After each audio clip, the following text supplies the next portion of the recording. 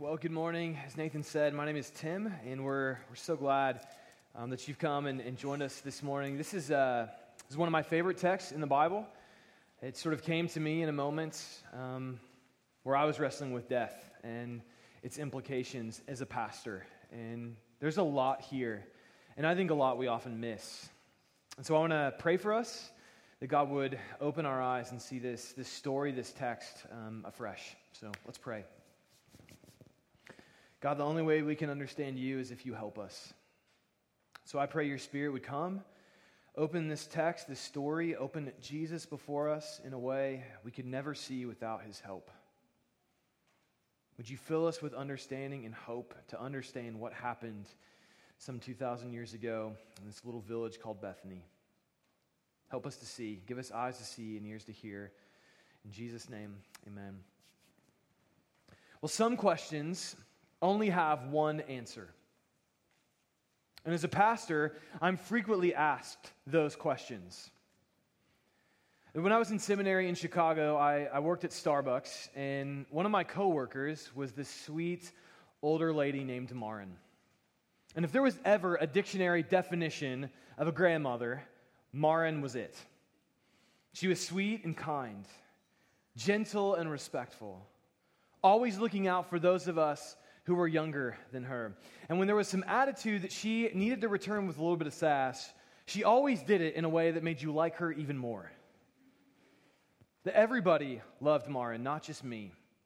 And so our regular customers who came through went to the window to see Marin along with getting their cup of coffee. And if any of us were there in place of Marin, the first question was always, "Where's Marin?"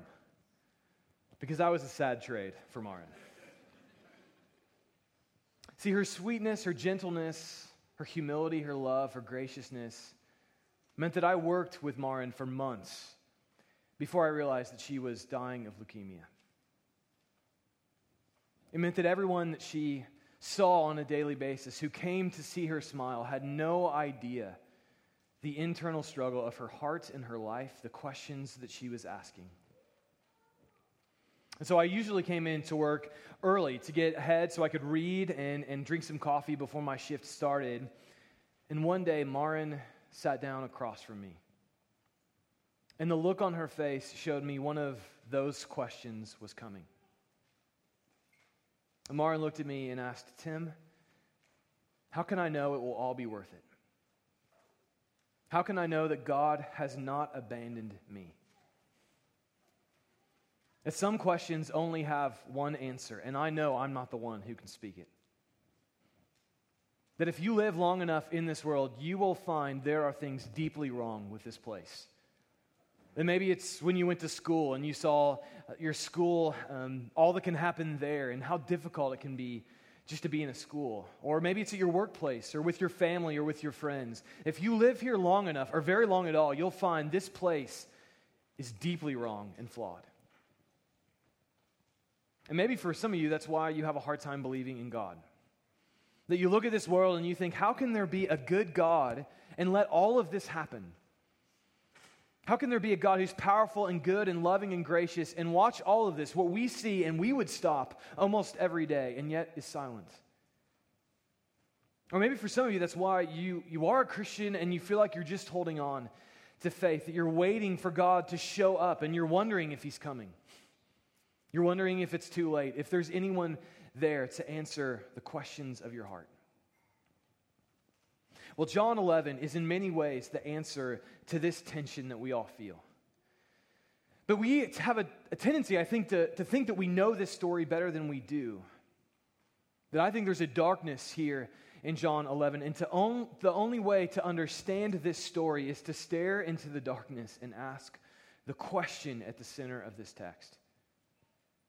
That as we unpack this story, we'll see the story is really all around a question, how Jesus replies to that question, what his answer to that question is, and finally the glory of God. So the question, the reply, the answer, and the glory. Well, we start with a question, and we start really with three characters, Mary, Martha, and Lazarus, three siblings who obviously had some bit of relationship with Jesus. They were close to him in some way, and we see this in a couple of places in John chapter 11, that in verse 5 it says that now Jesus loved Martha and her sister and Lazarus. That there was a friendship here between the three, a closeness, a love that went beyond just what Jesus typically had with people. And that's why when Lazarus, Mary and Martha's brother, gets sick, they immediately send for Jesus. And they don't just say, hey, Jesus, could you come over here? Lazarus isn't doing well. Please come.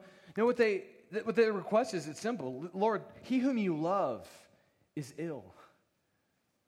Right? There's an assumption there of Jesus, of course you'd come. You love Lazarus. You're close to us. We're grieving. He's suffering. He may die. Come.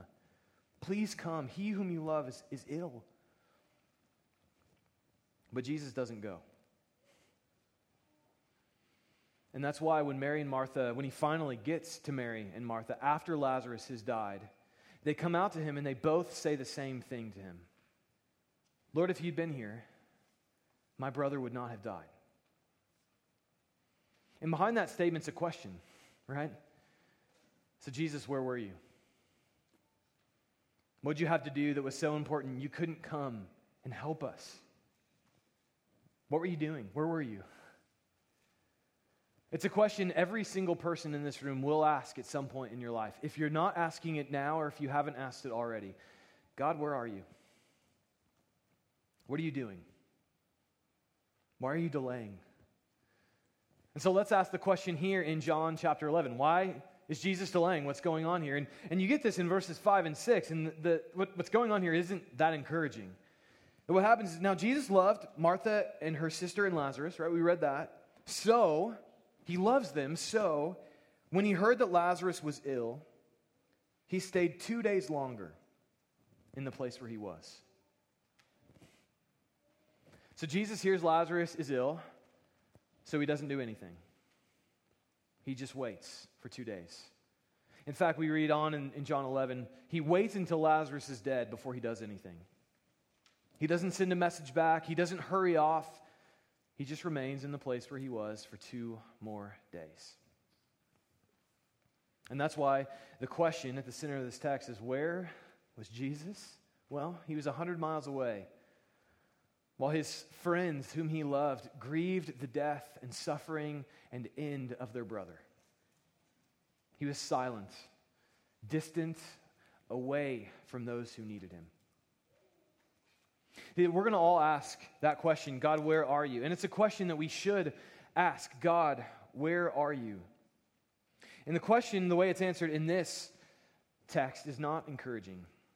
And ultimately, there's only 2 questions to where is God. There's only 2 answers to that question. One is that there is no God. Or that the reason that we are crying out for help in those moments, the reason when we feel overwhelmed and burdened and full of grief is because there's no one there to answer that question. Or the other option, what this text is presenting to us, is that there is a God and he's responsible for everything that will happen in your life.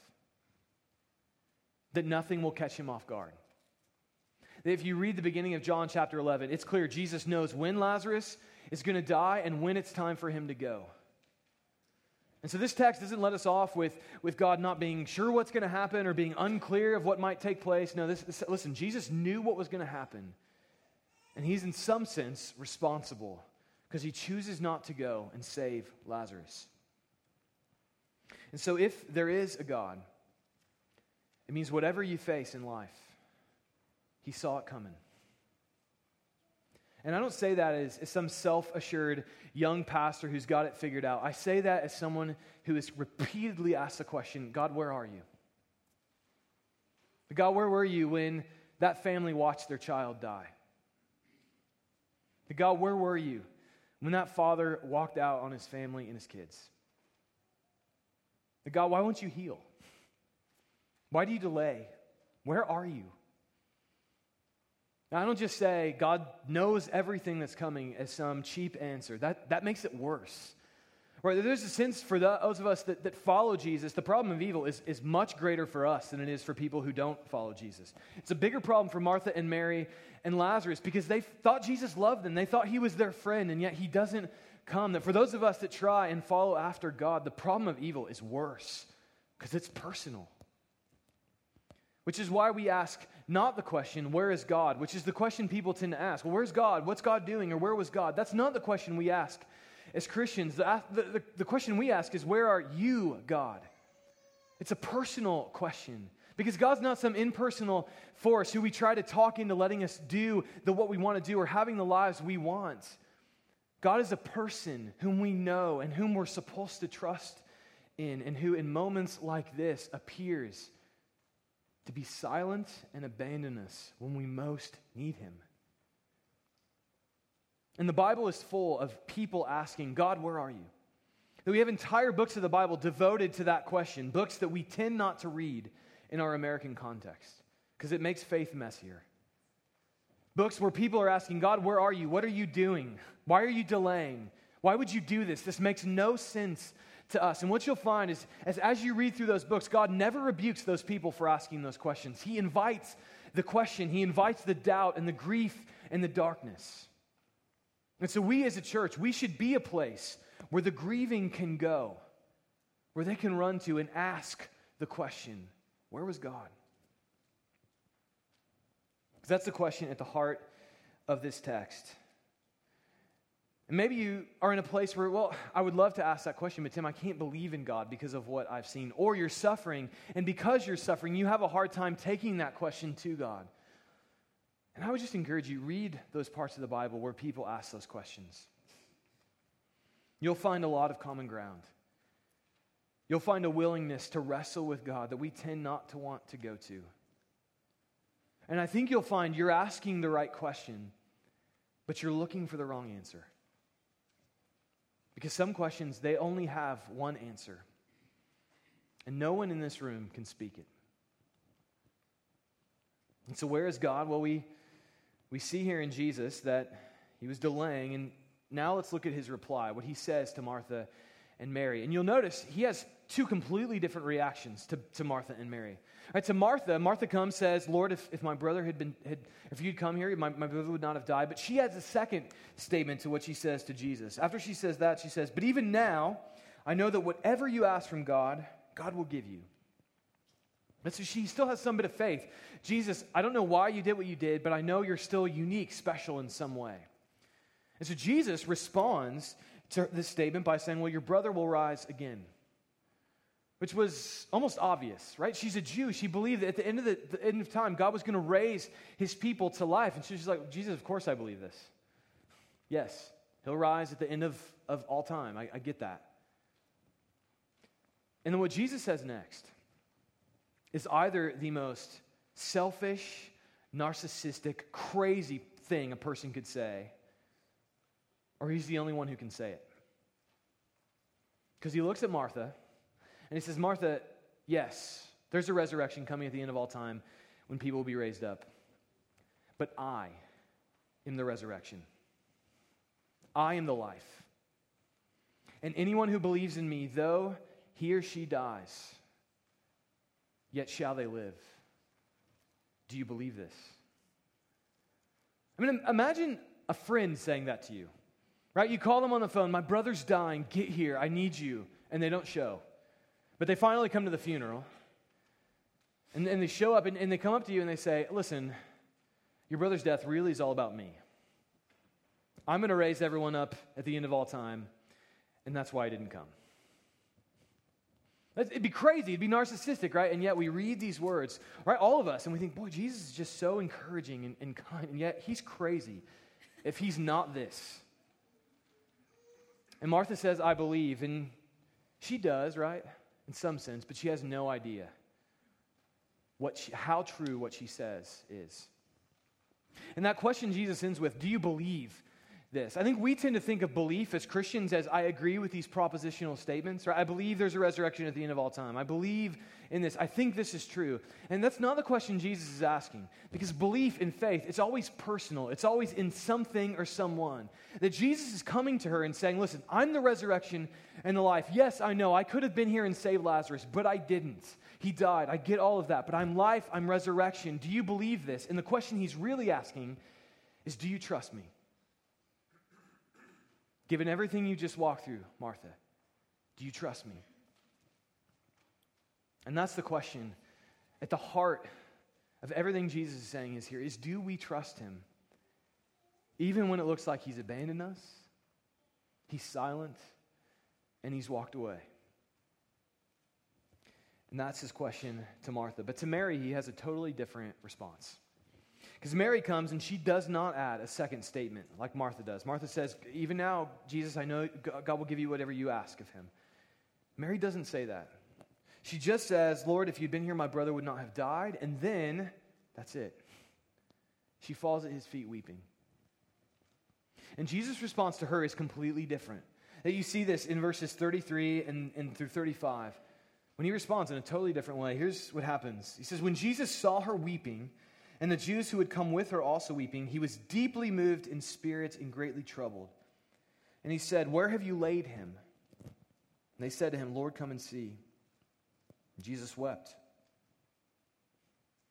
Right, that to Martha, Jesus draws her into a personal trust beyond some theological truth at the end of all time, to trusting him. But to Mary, Jesus just breaks down and weeps. That this word that we translate, deeply moved in spirit, is actually a really terrible translation. And normally our English Bibles do a great job of translating the original Greek, but in this case, we just missed it. Because the word there is actually really difficult to attribute to Jesus. In fact, it's why many have read this story and found this story to be so trustworthy, because no one would make up that word about a prophet or someone claiming to be God. Because the word doesn't mean he was deeply moved. It means he was angry, filled with outrage, bellowing with anger. Jesus stands at the tomb of Lazarus and he's filled with rage. And then he weeps. And what a reaction, right? Completely different than Martha. And Jesus' reaction to death, right? Both anger and tears should be our reaction to death as a church. And so here he is. For me, it raises the question, though, too, of why is Jesus so angry? I mean, he's God, or at least he's claiming to be. Why would he be so angry and kind of fly off the handle here? And I think the reason is because Jesus, like us, was never meant to stand at the tomb of his friend. But he knows that grief and that sadness and anger in a way we never could. Because Jesus looks at this world he made, and he sees all of us living in ways that sometimes we're just selfish and petty, or we see things that we do to others, and he sees things that are done to us. He sees the grief and the suffering of this world. He sees everything bad about it, and he knows it never had to be like this. That was never his intention. That when God made this world, he presented a feast to us, and every last one of us chose a famine. And it will kill all of us. Lead us right to a tomb. And so Jesus here stands at the tomb of his friend, angry because he knew it never meant to be like this. And even worse, he's come to do something about it yet again. He didn't just make a good world and then give up on it when we ruined it. He's entered again to come and to speak and to offer a kingdom, a world without tombs, and he'll be crucified for it. He stands at the tomb of his friend, and he knows death in a way you and I never will. As hard and as difficult as we know death, he knows it even more, which is why he has the biggest reaction to Lazarus' death of anyone. And so what that means is, listen, if you're in a place of suffering or grief, if you're in a place where you're not sure where God is, or you think he may be delaying with you, all of that may be true, but what is not true is that God is not indifferent to your suffering, and this text is trying to get us to see that. Jesus does not stand as a creator and designer and sustainer of this world as someone who does not care what's going on in this place. He cares. And I think we as a church should have the same reaction to death that Jesus had, to the problem of evil that Jesus had, which is outrage and tears. But often we, in the church, like our culture, sanitize death and evil. We explain it away, or we put cosmetics on it, or we have little statements that we like to repeat, like, well, death's a part of life. Or God just needed another angel. And yet to Christians, that's nonsense. And the church should be a place where the grieving feel most comfortable, because it's here their questions are welcomed. They're not pushed back. Doubt is affirmed. Suffering is welcomed. Our doors are open to them because we're in good company. Jesus had the same reaction to death. And so let us not, as a church, sanitize grief and suffering. Let us not have empty cliches. And as you think about in your own life, interacting with people who are suffering or facing death or going through evil, don't have your pat verse to hand to them or your cliched response. Affirm the grief and the outrage and the tears. It's okay, Jesus did. Or if this is a point where, again, you struggle to believe in God because of the problem of evil, let me just say, you have good company with Jesus. And sure, maybe there is no God. But at the very least, you have to wrestle with the fact that Jesus has a fundamentally different view of evil and suffering as every other religious leader in religion that you'll encounter. No one reacts to death in religion like Jesus does. And so if you look at this world and you think it can't be like this, and it fills you with anger and tears and frustration and sadness, take it to Jesus. And maybe he doesn't exist. Maybe it's all a farce. But if it's real, he's the one place who knows even better than you the frustration and the anger that's in your heart. And maybe it's even why it's there for you. That feeling of disappointment and dissatisfaction with this world is because God has placed it there. To say there is something better. And the answer to your questions is not an explanation explaining evil away. The answer to your question is only one thing, and it's what Jesus is about to say here in John 11. That you'll notice, Jesus doesn't explain himself to Martha and Mary. He doesn't explain why he delayed or what he was doing. What's interesting, though, is he does tell other people why he's delaying. In verse 4 in John 11, Jesus explains to his disciples and those around him everything that's about to happen and why he's going to allow Lazarus to die. It says, when Jesus heard this, he said, "This illness does not lead to death," which is hinting what's to come. "It is for the glory of God, so that the Son of God may be glorified through it." That Mary and Martha are going to suffer and watch their brother die. Lazarus himself is going to suffer and die, waiting for Jesus who's not coming, so God can be glorified. For how many of us that just makes it worse? Right? Oh, that sounds great for God. What about Mary or Martha or Lazarus? What about them? And there's a reason Jesus doesn't bring the explanation to Mary and Martha, because what can God say to the suffering? I mean, in your life, what explanation could he give you that would make it all right? What could he say? What reason could he give? That's why Jesus doesn't come with an explanation. He comes with an answer, and it's the only answer to the deepest questions of our heart. It's the only thing that he could say that could make this story tie together and could fill us with hope. And so Jesus walks up to the tomb where Lazarus lay, and he says, "Take away the stone." To which Martha responds, "Jesus, he's been dead 4 days. Don't take away the stone." Right? Jesus, it's too late for that. You had your chance. He's dead. And Jesus looks at her and Martha and says, "Martha, didn't I tell you if you believed, you would see the glory of God?" So Martha steps back, and Jesus steps forward as they roll the stone away. And he says the one thing that he could say to any of us that would answer our question, that would calm our grief, bring joy to our sadness. He looks into that tomb full of death, and he says, "Lazarus, come out." And Lazarus came out. And everything that was dead in that tomb was raised back to life. Because that's the only thing that Jesus could say that could make it all right, right? Jesus couldn't explain to Mary and Martha what really happens or what we really need is there's something dead that needs to come back to life. And Jesus says, "I am the resurrection and the life. Anyone who believes in me, though they die, yet shall they live." Do you believe this? Do you trust me? That even when I look like I've abandoned you, even when it looks, especially when it looks like it's too late and he's been dead for too long and death has had its its way for too long, that's the moment when my voice can speak and make it all undone. That Jesus is the resurrection and the life. And at his voice saying, "Come out," everything that is dead will die. Death itself will cease. At the sound of his voice saying, "Come out." That's his answer. It's his answer to your grief and your suffering and your questions. It's not an explanation, it's an answer. And he promises if you trust him, especially when it looks like you can't, it will never be too late. It will never be too far gone. And just when you think it is, like Martha, he'll roll away the stone and call out life from what you thought was dead. So that's his answer.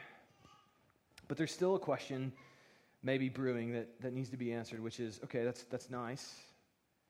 But why did Jesus let this family go through all of this, right? And I think the hint is to go back to why Jesus said this happened, the glory of God, the answer that seems so unsatisfying to us. If we track Mary's story or through this text, she begins in grief and sadness, right? Martha comes and she can have a little bit of a theological discussion with Jesus. Jesus, I believe this. I'm trusting. Mary comes and she's just broken, full of tears and grief and anguish, falls at Jesus' feet weeping. But that's not the last image we get of Mary in the Gospel of John. The next image we get is in John 12, where Mary comes to Jesus' feet again, but this time as an act of worship with ointment to anoint Jesus' body in this extravagant act of worship. Because the ointment that she used would have been worth nearly a year's worth of wages. She comes and offers this massive offering to Jesus. Which raises the question, well, how? Why? What changed? How did she go from this place of grief and despair and feeling abandoned by Jesus to this extravagant act of worship? And I want to say it's not just because Lazarus was dead and now he's alive. It's not just that. It's more. That Jesus doesn't just say, listen, I'm the resurrection. If you die, you can live again. Because I don't know about you, I don't want to be re-raised with this body. I just don't. That's not good news to me. I need life. I don't just need resurrection, I need life. I need a world where I don't have to read about all that I read about. A world where I don't have to ask, God, where are you? I need a world of life, and that's what Jesus is saying he's offering here. Is he's not just the resurrection, he's the life. And Mary saw the glory of God. Glory so rich and so full, it did not just raise Lazarus from the dead. It undid her grief and it undid her question, and it gave her something, a joy to point to that made everything sad worth it. Now, Jesus isn't just resurrection, he's the life. And I think Fyodor Dostoevsky captured this really well in The Brothers Karamazov, where he says this, which I think is what Jesus means when he says, I'm the resurrection and the life. Here's what he says. He says, I believe like a child that suffering will be healed and made up for. That all the humiliating absurdity of human contradictions will vanish like a pitiful mirage. That in the world's finale, at the moment of eternal harmony, something so precious will come to pass that it will suffice for all hearts, for the comforting of all resentments, for the atonement of all the crimes of humanity, of all the blood that they've shed. That it will make it not only possible to forgive, but to justify all that has happened. That what Dostoevsky said, that what Jesus says here is we will all ask the question Samwise asks in Lord of the Rings to Gandalf. Does this mean everything sad is coming untrue? And when Jesus says come out, it will. And every suffering you thought was too late and it was over and it could never be made up for will be forgotten. Every tear that you shed where you were convinced God was absent and didn't show, you'll know he was there. Where every broken thing in this world will be fixed and put back together, and everything of your life that had death in it will be raised to life. Everything sad will come untrue. That our death is a moment for the glory of God to shine. And I don't say that lightly. The early Christians who were victims of great injustice and suffering and oppression, actually one of their main apologetics for why Romans should become Christians was the way that Christians died. The Ignatius of Antioch, he wrote to Romans, listen, you guys die in hopelessness, but not us. You throw us in your Colosseums, you take our property, you oppress us, you make us the victims of all kinds of injustice, but we die with hope. Because we know there's a voice who's going to undo all of our grief, all the injustice done to us, everything unfair in this life that we saw, experienced, we're a part of, it will all be done at his voice. So we can die. Go ahead, take us. And the church exploded because of the way Christians died. Which means my death will be one of the greatest evangelistic moments of my life. And again, I don't say that lightly. In fact, I almost don't want to say that because I'm afraid it may happen sooner. But it will. Because in that moment, it's a chance for the glory of God to shine. For me to say, listen, it's not too late. There's someone coming for me. And at his voice, everything that's dead in my life that I did, that was done to me, it's going to be raised back to life. And I'm not just going to come back the old, better version of me, but a brand new me, full of the resurrection and life-giving power of Jesus. Because anyone who believes in him, though they die, yet shall they live. So can you trust him? And I get there's only two answers to this question, right? To this question, where are you, God? Either he's not there, and that answer is enticing in this culture. And I don't want us as a church just to say, oh, we know that's wrong. It's ridiculous. We're filled with hope. No, that is a real problem in this world, full of the injustice and the grief and the sadness in this place. There's a reason people answer that question with God must not be there. But the only other option is that it's not too late. That there is a God, that someone is coming for us. And one of the reasons, or main reasons, I reject this as a reason to not believe in God is actually for a really simplistic reason. A reason every kid in this room will understand. Every student in this room will understand. Right? Because every children's story ends the same way. And they lived happily ever after. That's why we watch The Lord of the Rings or Harry Potter or Chronicles of Narnia. Because they always end the same way. It's predictable. Evil loses, good wins, the hero shows up, and just when you think it's all going to fall apart, something grand happens, just like John 11.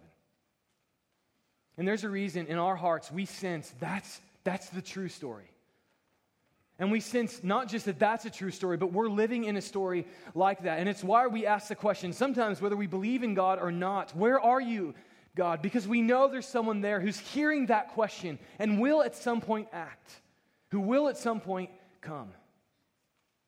That our story does not end with death and pain and sadness. Because there's someone coming for us. That's the point of John 11. That when Jesus sets out on that road, he's not just coming for Lazarus. That when he finally decides to go, the disciples don't want him to go heal Lazarus. In fact, they say, don't go.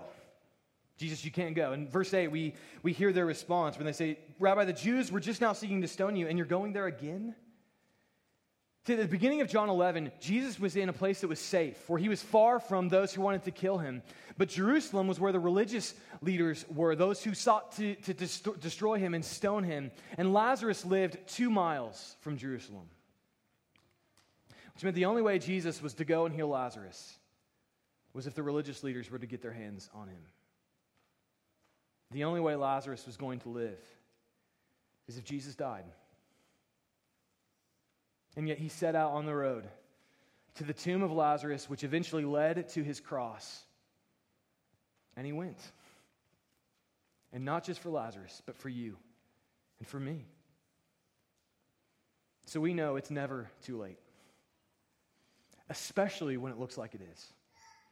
That there's someone coming and his name is Jesus. He came for Lazarus. He came for me. He came for you because he's the resurrection and the life. And he comes to offer all of it to you and I. No matter the grief and the suffering that you face in this life, he can undo it all. And so there's some questions that only have one answer. It's come out.